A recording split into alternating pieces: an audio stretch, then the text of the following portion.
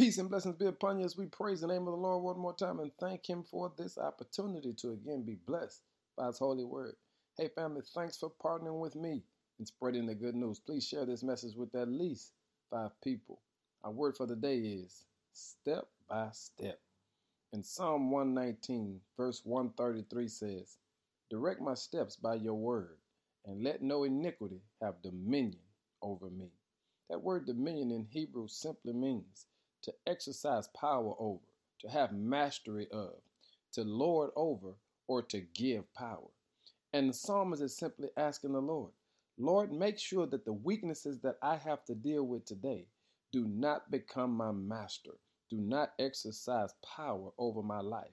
Do not become the one that I acquiesce to. In other words, he's asking the Lord to be his guide step by step. You see, when you are in Christ, sin does not have the authority to lord over your life. When you surrender to Christ, sin does not have the authority to rule over your heart. Who's your master? Who is your Lord?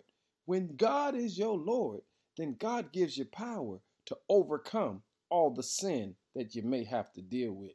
You see, you got to surrender to Him. You got to surrender to His word, and you have to allow Him to reign over your heart. I'm saying to you today, the Lord will bless you and empower you step by step. All you got to do is let God lead and shape your heart. Let His word heal and transform and deliver your soul. And watch God empower you step by step.